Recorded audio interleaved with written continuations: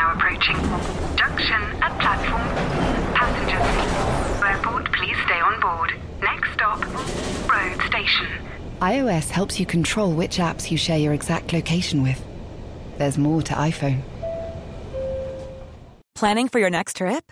Elevate your travel style with Quince. Quince has all the jet-setting essentials you'll want for your next getaway, like European linen, premium luggage options, buttery soft Italian leather bags, and so much more. And is all priced at 50 to 80% less than similar brands. Plus, Quince only works with factories that use safe and ethical manufacturing practices. Pack your bags with high-quality essentials you'll be wearing for vacations to come with Quince. Go to quince.com/pack for free shipping and 365-day returns. Yo, technology, what is it all about? The education sector, the learning sector, is going to go through exactly the same type of disruption that's happened in the music and the media industry really early on in the race, because what we're seeing at the moment is a adaptation of an analog model. We're yet to really see the left field, whatever it is, that's going to really impact learning. And I hope that that really left field thing comes from Pearson. Lectures in the metaverse. With Mark Zuckerberg, absolutely.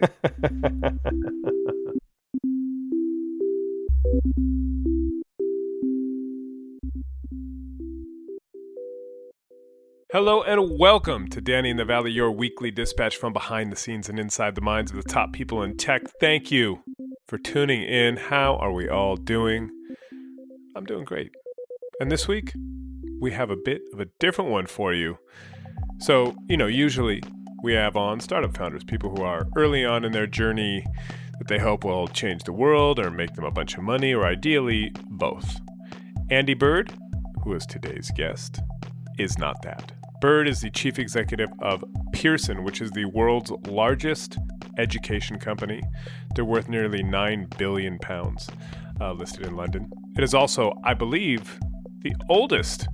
It is 177 years old, so not exactly a startup. However, Bird is relatively new to the job, and what he's doing is basically trying to remake Pearson on the fly to kind of start-upify it, if that makes sense. We have this fusty old company which is known for printing textbooks for university students, and he's trying to completely rearrange that model around technology. And it's just a really fascinating case study in transforming a company and trying to do it while you're flying the plane, so to speak, and doing it around new technology and trying to figure out what that might enable. So what he's doing at Pearson specifically is he's basically taking the entire catalog of textbooks, putting them all on an app, and then selling a monthly subscription to it. I think it's 10 or 15 bucks per month. And the app has all these kinds of features that obviously a normal textbook doesn't. You can highlight, create playlists of chapters, which sounds super exciting. Text to audio, all kinds of stuff. That is what the company has just launched. It's called Pearson Plus. They're doing it first in America, then soon for the rest of the world. And what Bird is really trying to do is basically do to education what Spotify did to music, Netflix did to movies.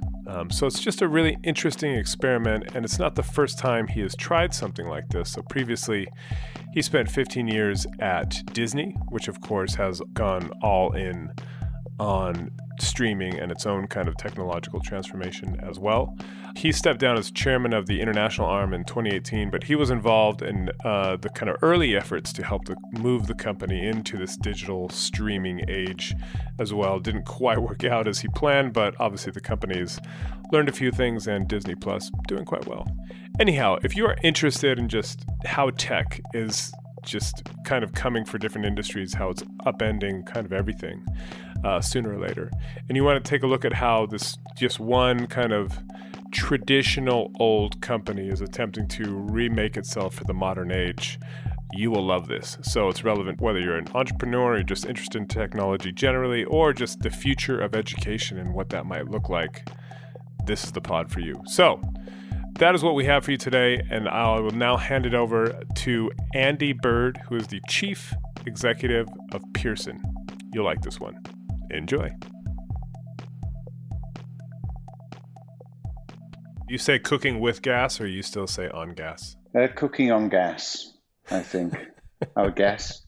I never really thought about it. Because I was in London for 13 years. And it was whenever somebody said cooking on gas, it always struck me as funny because we say cooking with gas. But, well, what a perfect lead into our discussion today.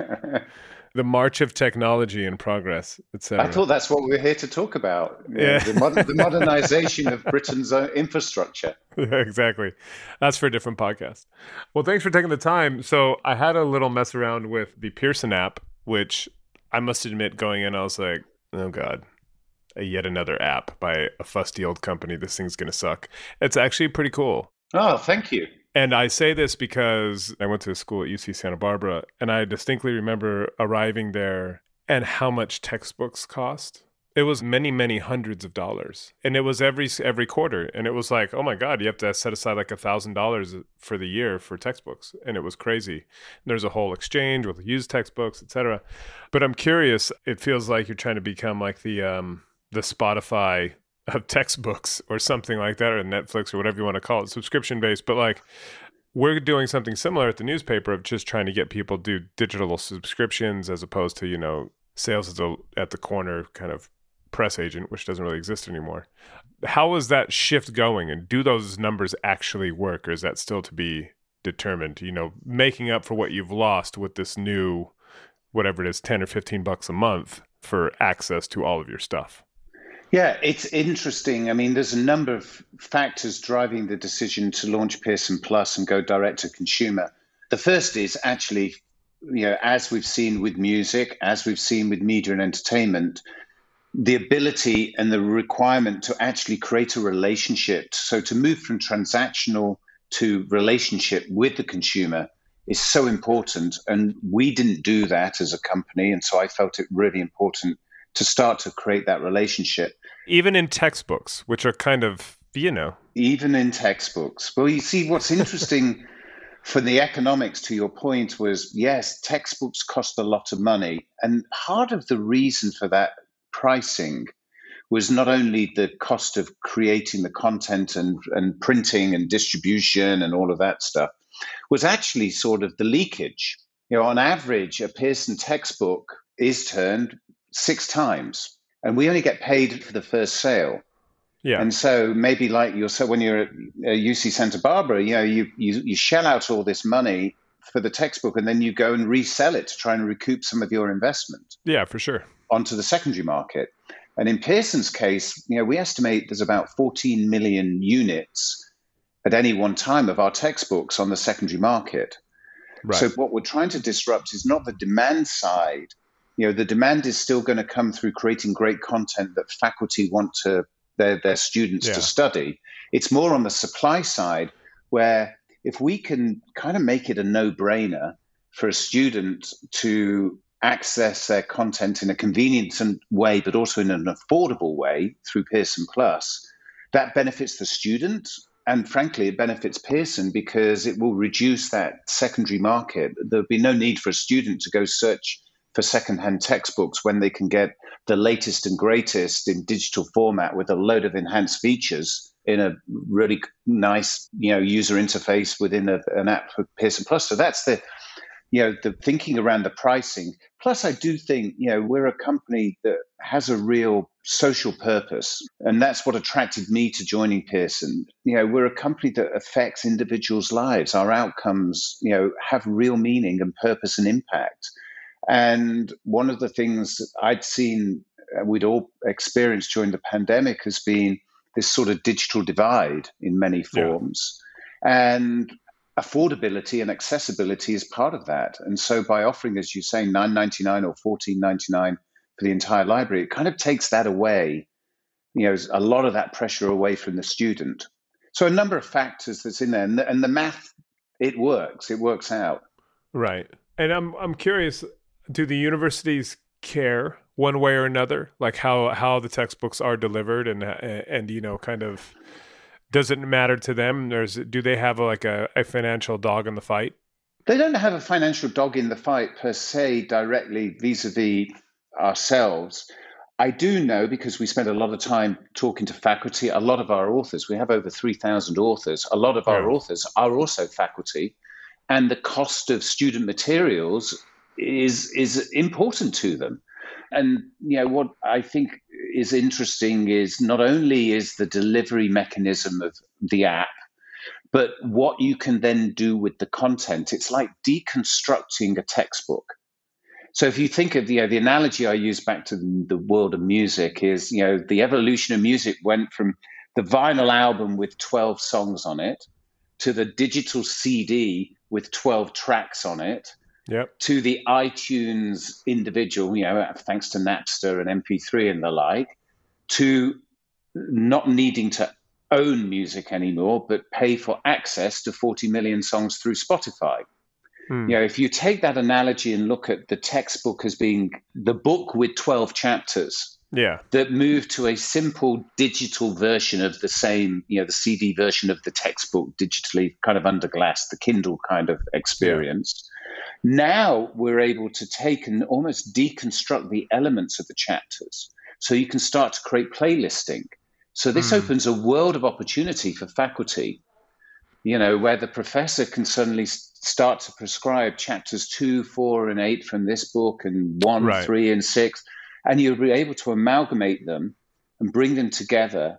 And the student has no need to own these textbooks.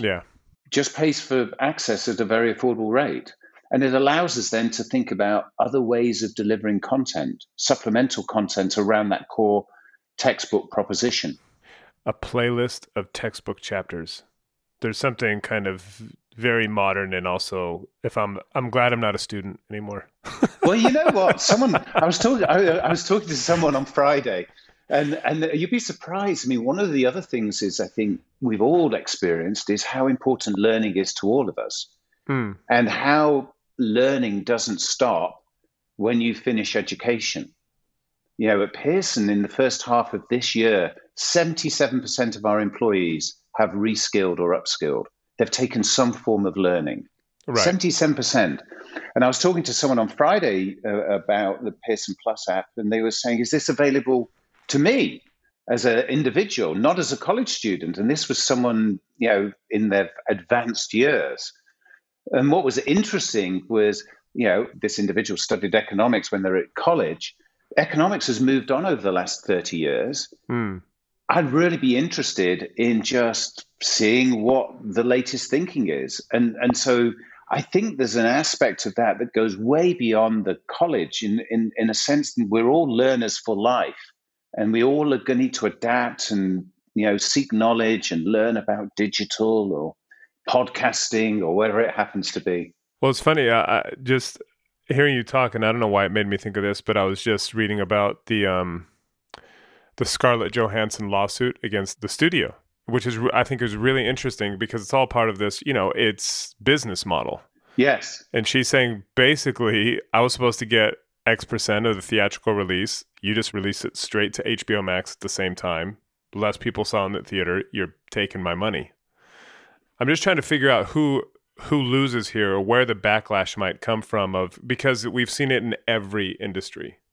When you completely change the model, it was the labels who were all up in arms in the music industry, and now it's Hollywood is being completely scrambled right now in terms of where the money flows to and who the power players are and everything else. Like, how does that look in terms of education? Because it feels like this is potentially, a huge shift, and it feels pretty inevitable just because, the technology is marching that way. Yeah. As we were developing Pearson Plus, we engaged a lot with faculty, with students around the whole UI and design. It's really an app built by students for students. And then the third cohort were our authors, were our talent.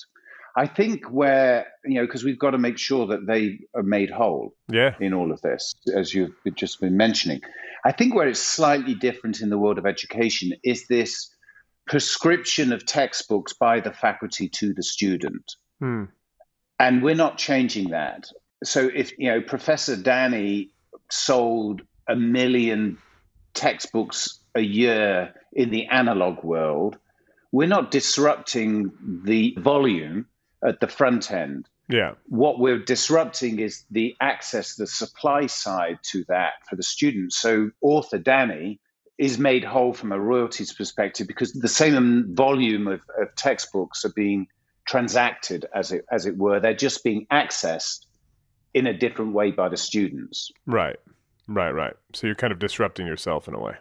Kind of disrupting ourselves, and yes, and also the other distribution channels and this secondary market. If we can alleviate that, those 14 million units equates to about $500 million of lost revenue. So it's a significant opportunity. 14 million times the 6 times it's turned over by the time before they go out of circulation. Correct. Times the unit cost of the book. Yeah. Right. That's real money. Yeah. Can we go backward? Sure. Because you're calling me from, where are you? Are you in Burbank or where are you? I'm near Santa Monica in Los Angeles. Lovely. Beautiful part of the world. Your accent obviously gives you away. You are not from Santa Monica. I'm going out on a limb. Or I'm a very good impersonator. So where did you grow up? What's the winding path that took you out here? Okay, the elevator pitch is 17-year-old student working in Sainsbury's in Macclesfield in northern England. Were you on the till? Were you bagging? Were you doing it all? Were you like an all-rounder? I knew where my skills really laid. I was in the warehouse. Nice. And so listening to the radio, and there was a local radio station in Manchester called Piccadilly, now called Piccadilly Radio, now called Key 103, I think. And there was a particular DJ, and I fell in love with the way he painted pictures with words. And I thought that was really brilliant. I studied English literature and language at university. And I got out a typewriter and I typed a letter to the station manager saying, I'm really interested in this, fascinated. If there's anything I can do, I'd love to volunteer. And lo and behold, thankfully, the station manager, Tony Ingham, wrote a letter back to me. And you think of the friction involved back in the day. I know. Yeah, with postal and all that stuff. And next thing, I was answering the telephones for a DJ called Timmy Mallett. Timmy Mallett. I don't know if I should know him or not, but... He had everything from a number 1 hit single in the UK. Oh. Itsy Bitsy Teeny Weeny Yellow Polka Dot Bikini. Oh, that's him. I love that song. She wore an itsy bitsy teeny... Oh, yeah. Okay. That's him. So I did that, and it was at the height of... I was very fortunate. I grew up when Manchester was really a hotbed of music. I love music. Yeah. Music is a common theme throughout my career and life. And I would work at the radio station and then go to the Hacienda and spend my late nights, then go to work or school, repeat. Yeah. Went to university in Newcastle and got a gig working on the Tube, music program at the time, Channel 4. Graduated with a 2-2 because that's all I really aspired to, because I knew what I wanted to really do. My passion was in radio. So I went and worked at Piccadilly for 6 months and then got an offer to move to London and work for Virgin Broadcasting at the start of satellite television. So what year was that then? Maybe the late 80s, early 90s. Yeah. Something around that. Before Sky came along, before Sky B came along. In fact, there was Super Channel, was one pan-European satellite channel, and the other was this channel called Sky Channel, an individual channel. And we created a precursor to MTV. And I got in and I tried my hand at presenting and soon figured I was not very good at that. How long did you do that for? The presenting bit? Yeah. About a year. Oh, so you properly did it. I used to read the equivalent of MTV News, and I sucked. Do tapes still exist? They do. They are under lock and key. But it was a great time. It's Culture Club. Yeah. It's Wham. It's Duran Duran. It's the height of British pop. It's fantastic. Yeah. And we were hanging around all these cool artists and doing cool things. And I've always been really curious. I think curiosity is such a great attribute to utilize. And so I taught myself how to edit, and I taught how cameras worked, and I moved into directing and producing.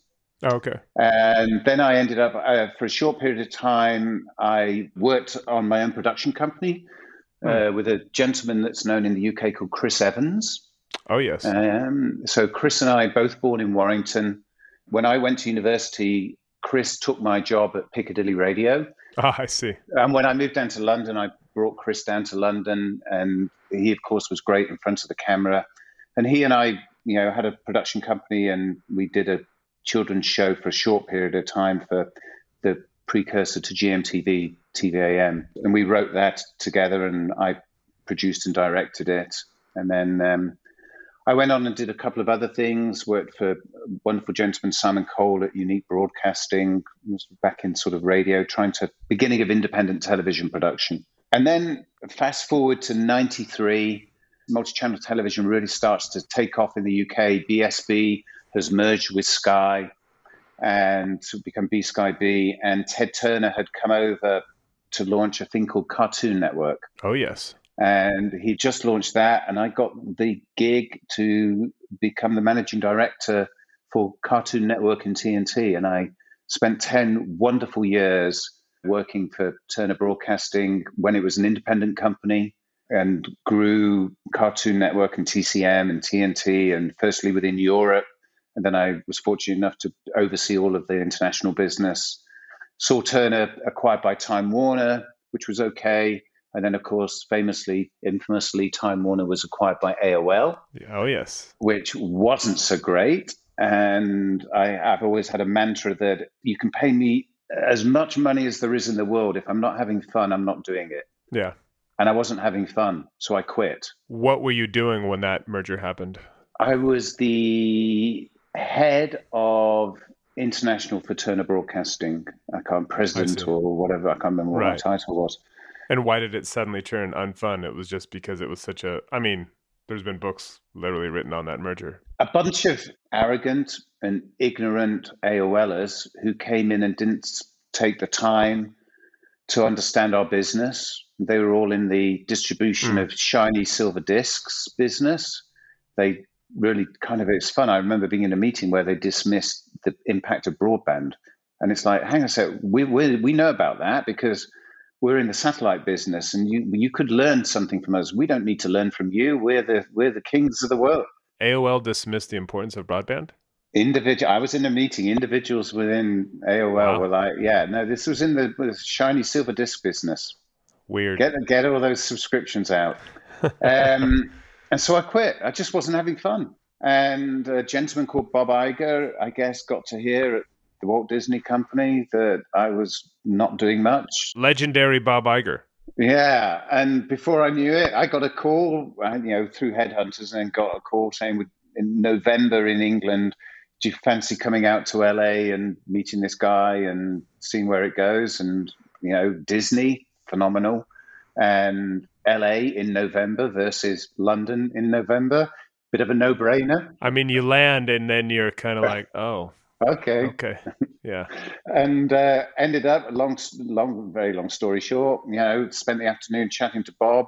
Disney was not in a great place when I joined. I was going to say, when he brought you out there, was he new in the job? I mean, where was he in his reign? No, he was still president. I see.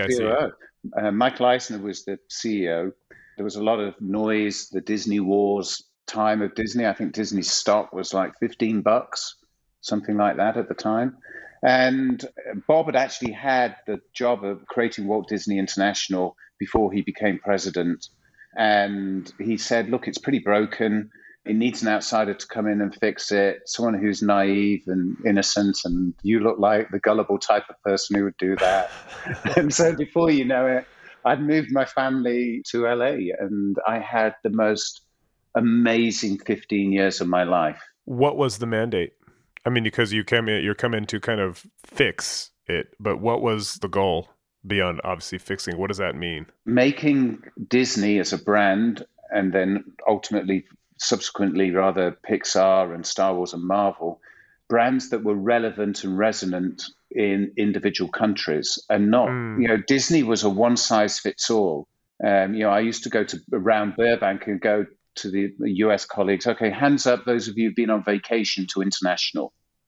And half the room, I did it for 15 years, half the room puts their hand up, because they're not really listening. And then the point is, you cannot go on vacation to international. You go on vacation to individual countries, and they have cultures and infrastructure and regulations and economies that are different.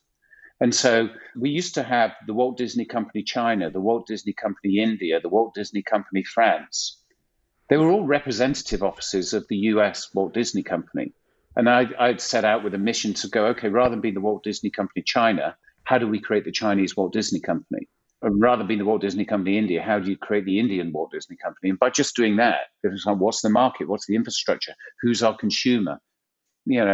Many parallels between my time at Disney and what was the attraction of joining Pearson.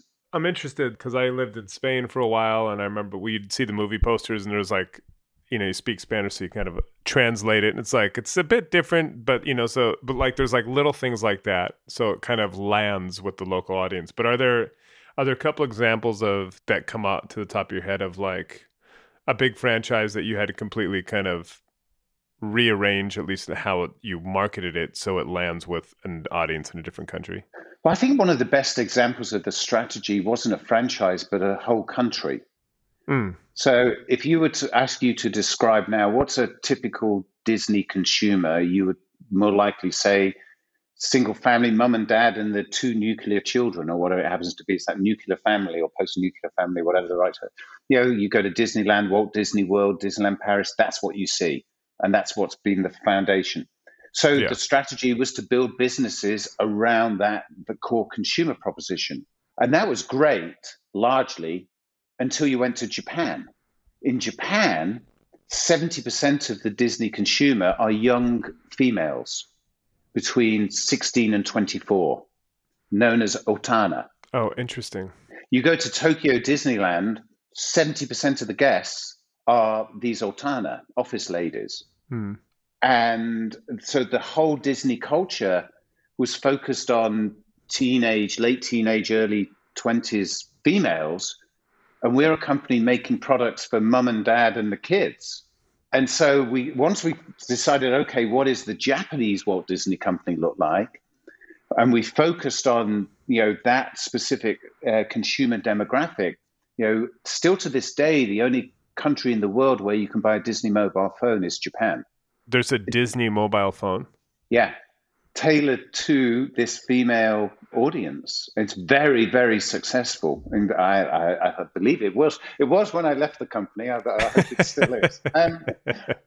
But this whole, how you design a Disney store, what your consumer products range is, how you market movies to this demographic. So you market Frozen to a Western audience very differently to how you position and market Frozen, and really play on the emotional aspects of the movie that attract that demographic. Yeah. We launched a mobile game, a game called Tsum Tsum. And at the peak of that game, 5% of the Japanese population were playing it on their mobile phones every day. Whoa. So from the company I joined, where every decision was made in Burbank. Yeah. And it was a one-size-fits-all. You had domestic and international as these two buckets, to actually thinking about bespoke countries and territories and structuring your business around it. Put the consumer at the heart of everything you do, which is exactly what we're trying to do at Pearson. Yeah, well, so the other thing I wanted to ask you about in terms of Disney, then we get back to Pearson, is the streaming aspect of things, which obviously is directly related to what you're doing now. But it was interesting just watching this from afar as a business journalist, but also just a consumer. It was interesting to watch kind of Hollywood, how it reacted to Netflix as it started to get into streaming. And it was like, yeah, we'll sell you all our content and we'll license it all out. And you can just like fill your pipeline with our content. It's fine.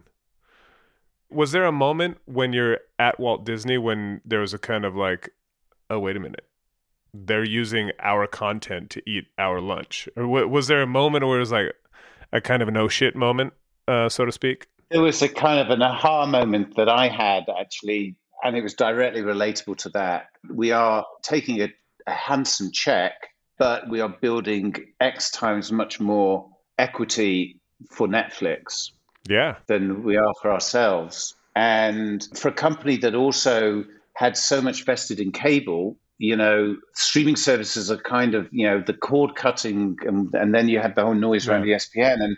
And as I looked internationally, within my own sort of jurisdiction, I thought, we have to do something about this. So we were much more measured in terms of our relationship with Netflix and others. And in fact, I went to Bob and said, I have an idea for direct-to-consumer service. It's actually more broad than Disney Plus.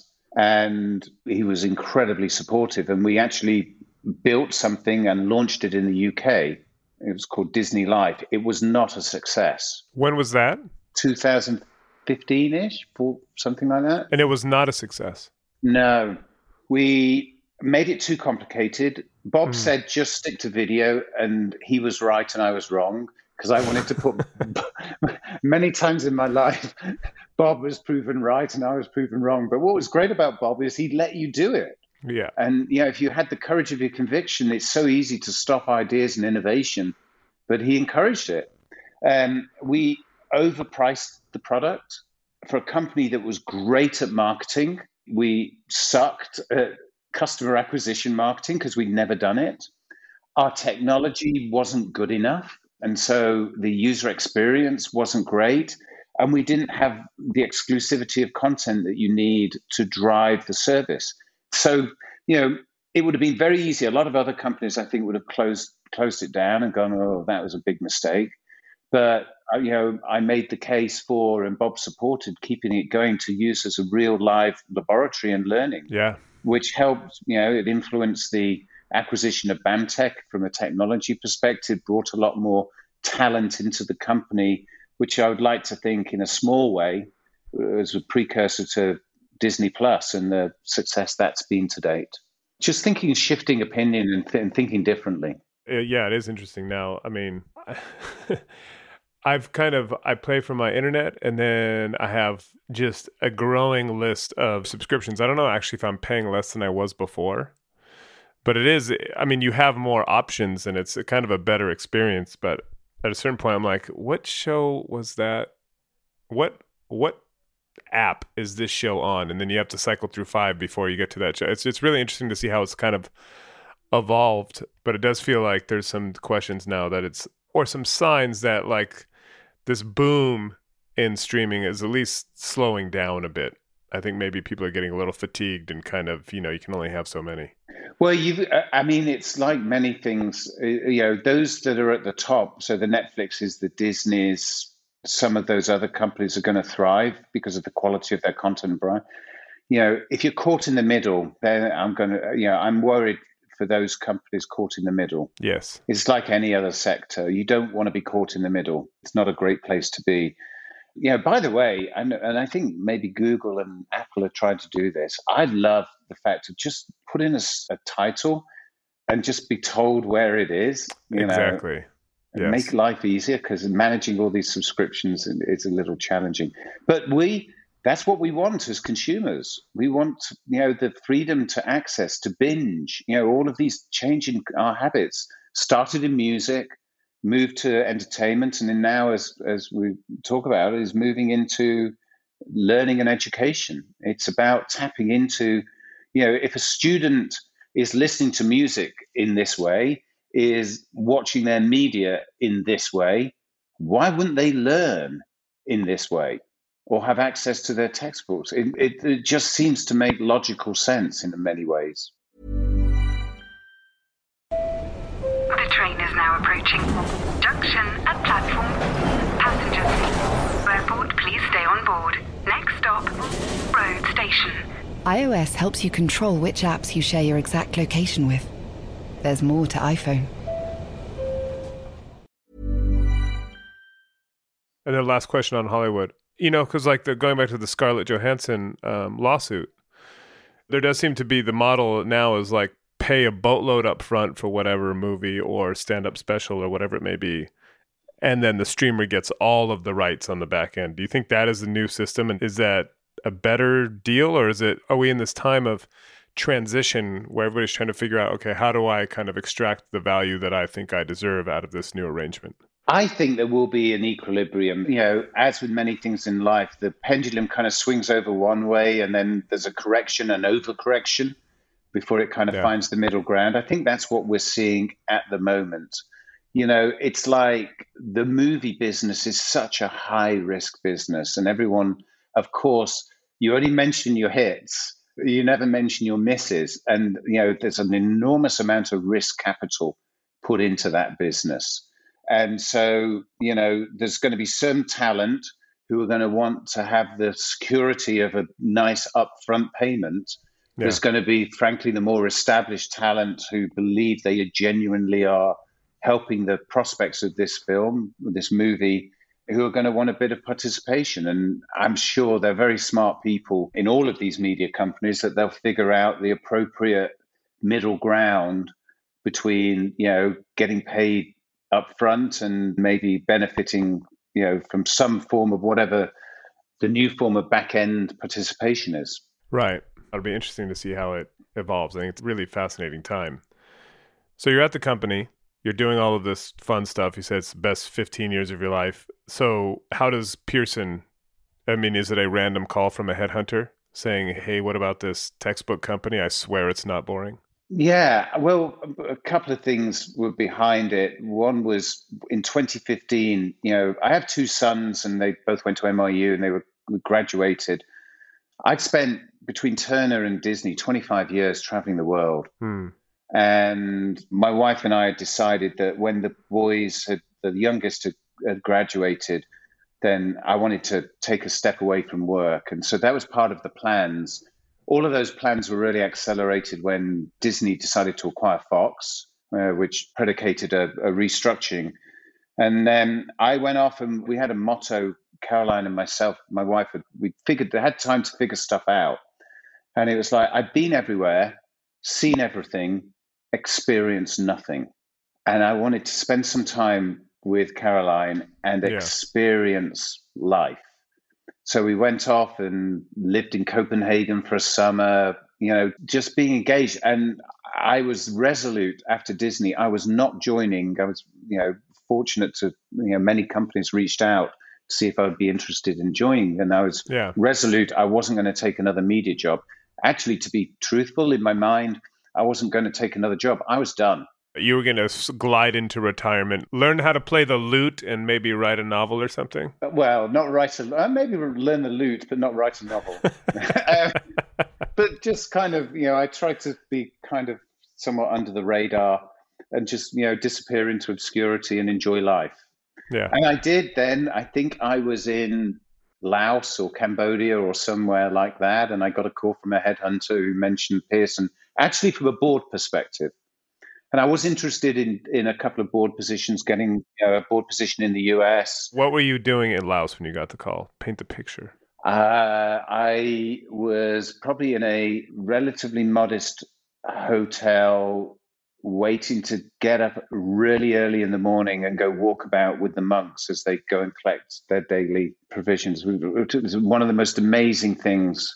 Did that in Bangkok. You get up before sunrise, 4 a.m. or something, and the monks, they go out and the community feeds them and gives them everything and to walk through Bangkok when it's deserted so early and peaceful and tranquil, and just to hear the monks and talk to them and was fantastic. So I was probably doing something like that, or doing something more mundane, like brushing your teeth or something, or brushing my teeth or something. But anyway, and I've always had a real passion, aside from media, a real passion for education and the impact and the power of learning. Yeah. And when I was at Disney, one of the best times was every major city I went to, I would make it a point of going to a university and talking to the students. From Shanghai to Moscow to Singapore to the UK. And, I'd just go because it was fascinating, unfiltered, really smart minds. Yeah. And I had contemplated whether or not to actually go and teach at a US college and give something back. And so this opportunity came to join the board of Pearson.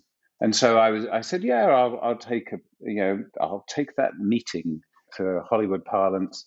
And I really enjoyed the chairman, Sydney, and the board in meeting them, and they thought I'd be quite a good fit. And I thought that from an outsider, I thought this is fantastic because this sector, the education sector, the learning sector, is going to go through exactly the same type of disruption that's happened in the music and the media industry. And I have a passion for it and an interest for it. And if nothing else, if I can help the company navigate through this disruption and transformation as a board member, wouldn't that be great? Right. So I joined just as the pandemic was starting and joined as a board member and went through the induction process. And it was during that induction process that I got to meet members of the management team and really get under the hood and understand what was inside Pearson, that I just went, wow, this is a gold mine. This is a treasure trove.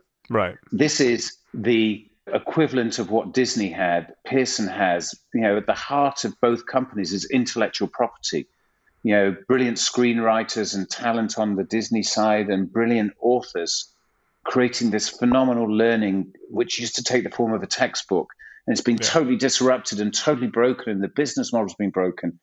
And they've got assessments, and they've got this, and they've got global reach, but they don't think about the consumer. They only think about the institution. There's so much low-hanging fruit that we can do to make this such a great and powerful contributor to society, as well as a really, really good company from a shareholder investor perspective. And they were looking for a CEO. And so before I knew it, in a moment of madness, I said, I'll do that. I can do that. And last October, I did. Were you on the nominating committee? No, there was a lot of noise around that time. Things were written. Yeah, because I didn't know if you had done a Dick Cheney, but it doesn't sound like you did. No. I can assure you, I would never do that. I did speak to a couple of candidates as part of being on the board, but that was before I myself got involved in the process, and was somewhat encouraged by some other board members to do so. It wasn't, oh yeah, I'll do that type thing. I because as I say, I was sort of on a track to do something else, but it was the compelling rationale and opportunity that kind of in the end sort of made me do it. But no, at the time, and many things were written last September, I guess, around my appointment. And as with many things, you don't always believe what you read. Don't always, unless it's in the Times. Of course. And so you've been in the American corporate kind of landscape for many moons, as you say, and obviously I feel like the attitude toward pay out here is much more kind of laissez-faire, kind of like if you make a bunch of money, everybody's like, okay.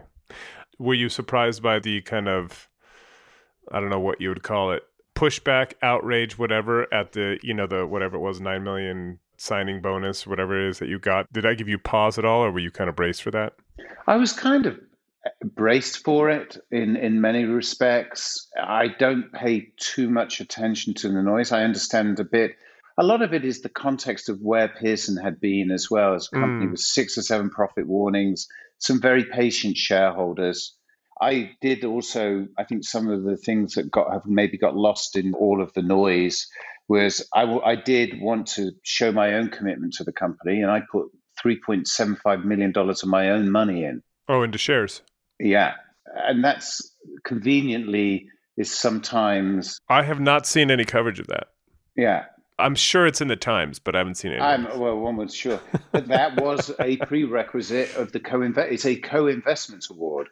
So the company would offer me the opportunity over 3 tranches to have 3 times my investment. I see. And I put in 3.75, So I look at it, and particularly from that is not controversial at all.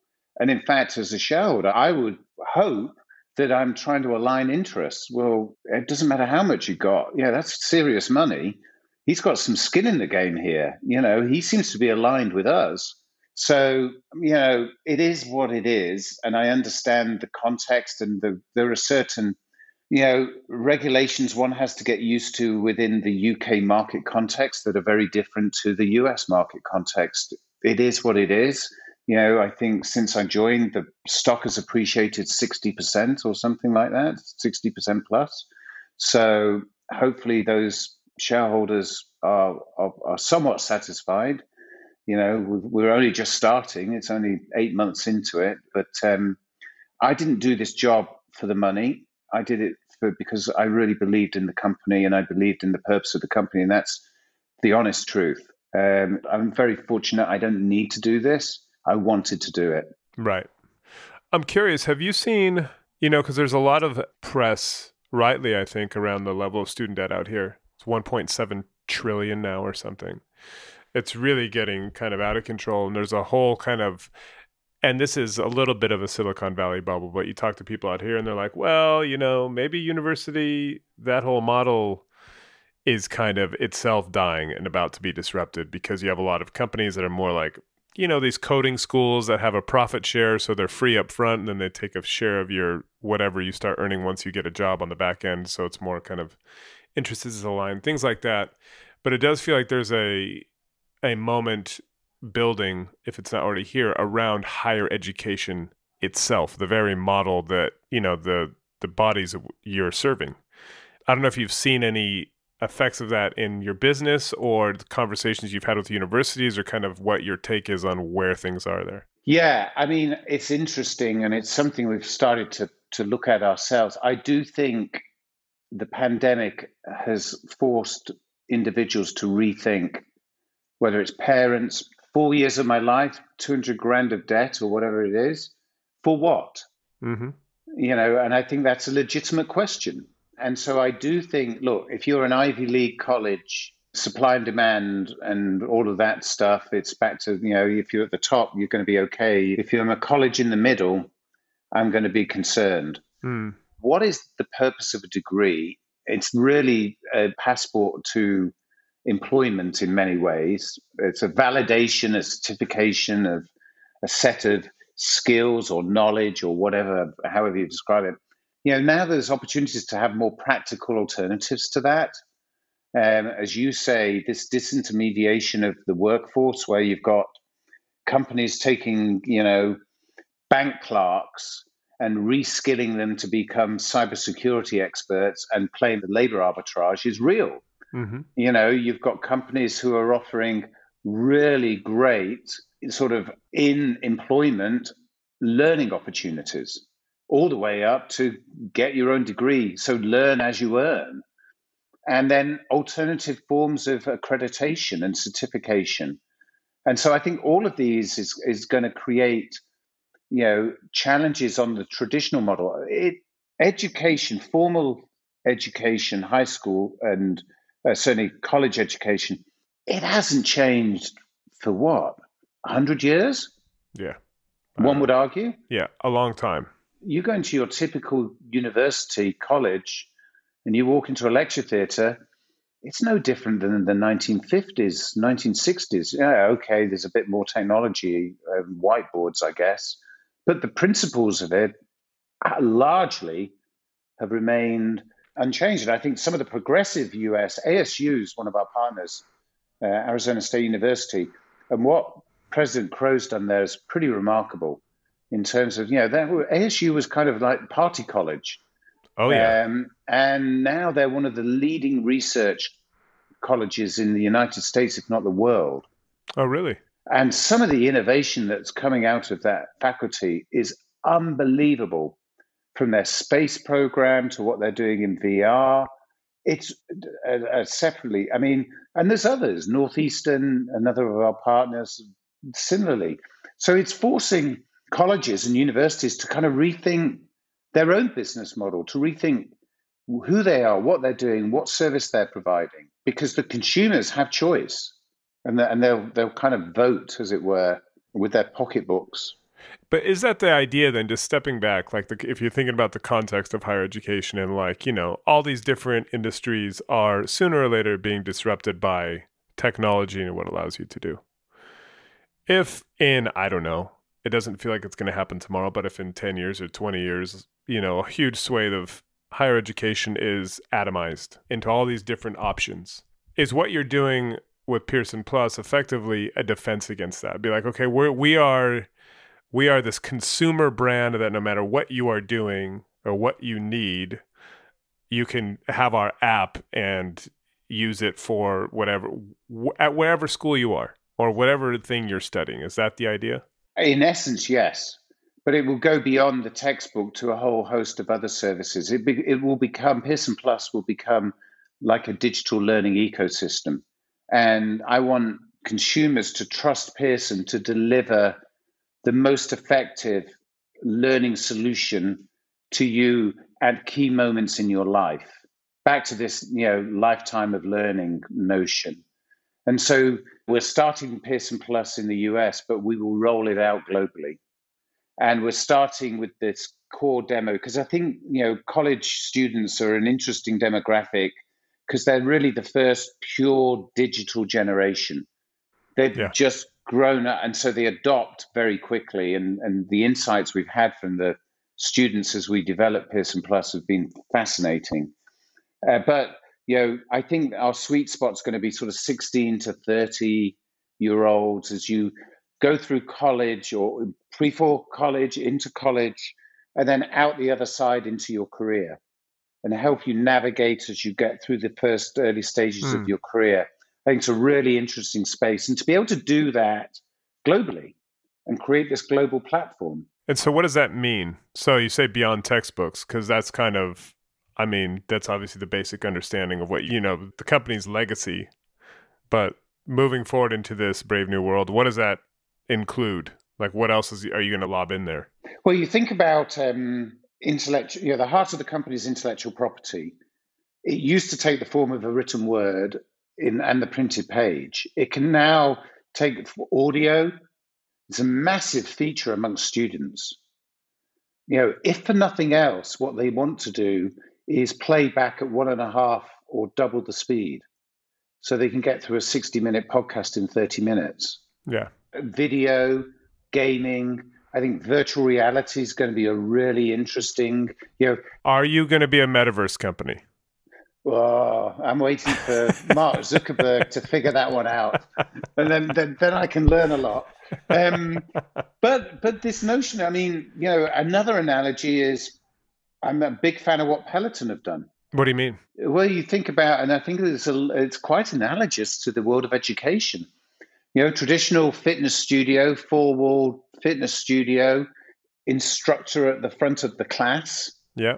20, 30 members, whether it's in a Soul Cycle type environment or in a fitness, doing whatever fitness studio. They created this global platform. It happened to take the form of a bike, but suddenly the walls are blown open. So the 4 walls fall down. You have the opportunity to choose the teacher who resonates with you. Yeah. How many times when you were at school did you like or not like a subject because you liked or didn't like the teacher? Yeah. Or the way the teacher taught? So, with Peloton, you can choose your favorite teacher. You can choose your genre. You can choose duration. You do it live. You do it or asynchronously or a mixture of both. There's a sense of community that's built around. And then from that one core proposition, they move out into other areas of fitness and wellness.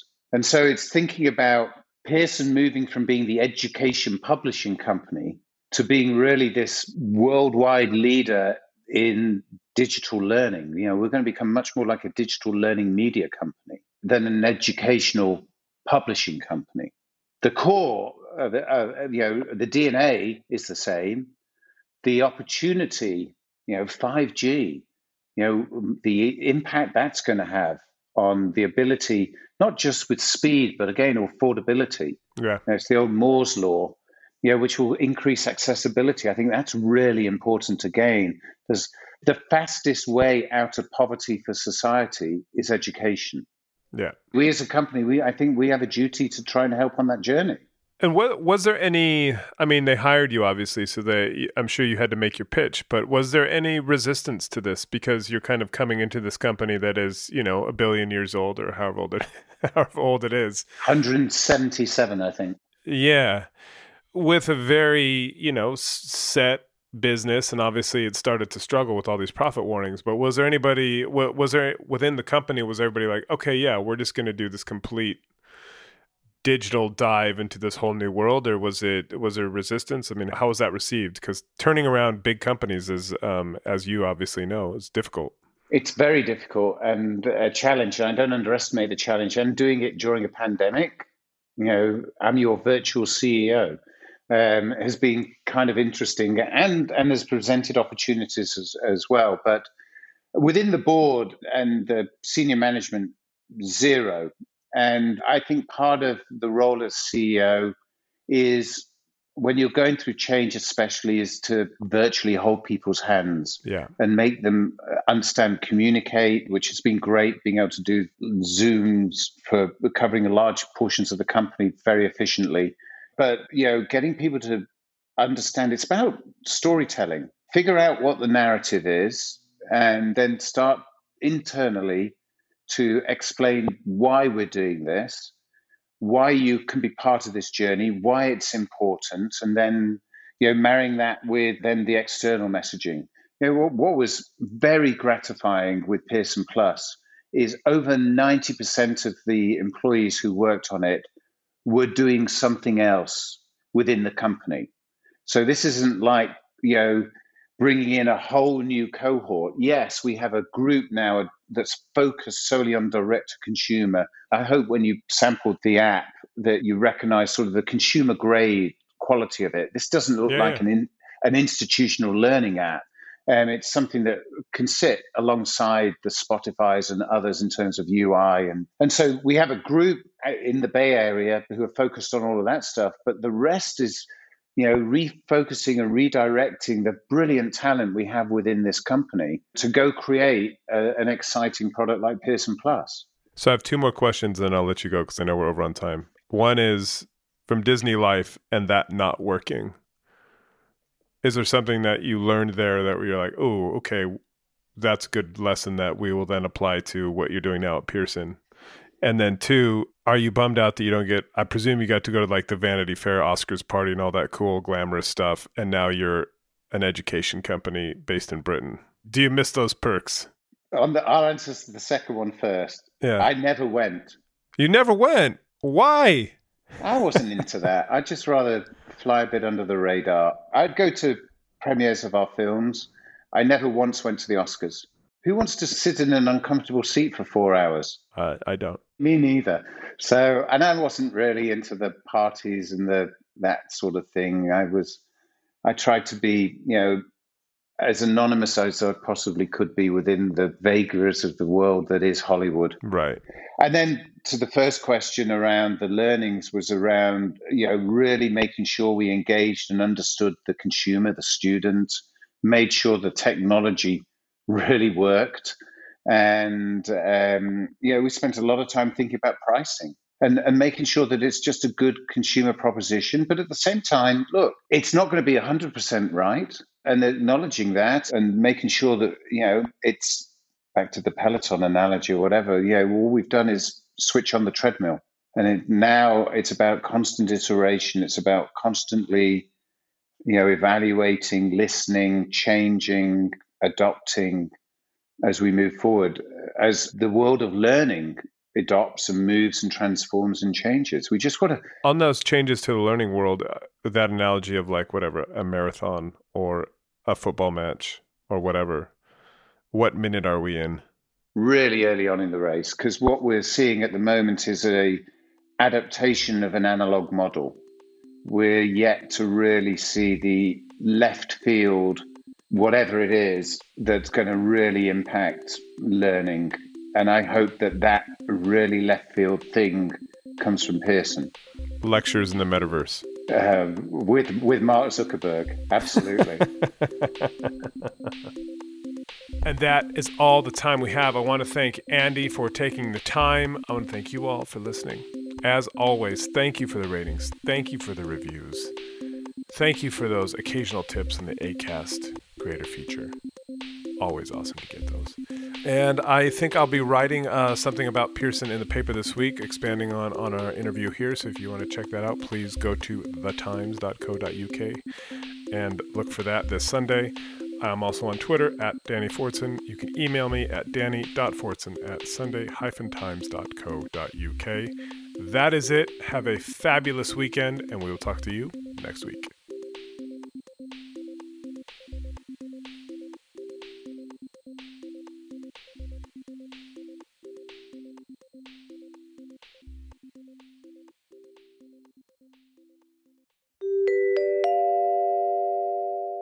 Want more out of this podcast? Go to thetimes.co.uk/Danny in the Valley to read articles based on these interviews, broader discussions of the topics covered here, and of course, the amazing work of all my colleagues across the rest of the paper, all for less than £1 a day.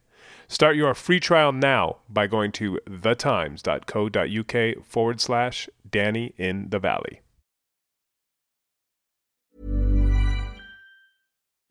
As you're listening to me, Daisy, Apple's iPhone disassembly robot, is dismantling an iPhone into lots of recyclable parts. That's how Apple recovers more materials than conventional recycling methods. Thanks, Daisy. There's more to iPhone. When you make decisions for your company, you look for the no-brainers. And if you have a lot of mailing to do, Stamps.com is the ultimate no-brainer. It streamlines your processes to make your business more efficient, which makes you less busy. Mail checks, invoices, legal documents, and everything you need to keep your business running with Stamps.com. Seamlessly connect with every major marketplace and shopping cart. Schedule package pickups and see your cheapest and fastest shipping options from different carriers, with rates up to 89% off USPS and UPS rates. And with the Stamps.com mobile app, you can take care of mailing and shipping wherever you are. Make the same no-brainer decision as over 1 million other businesses with Stamps.com. Sign up with code PROGRAM for a 4-week trial, plus free postage and a free digital scale. No long-term commitments or contracts. That's Stamps.com. Code PROGRAM.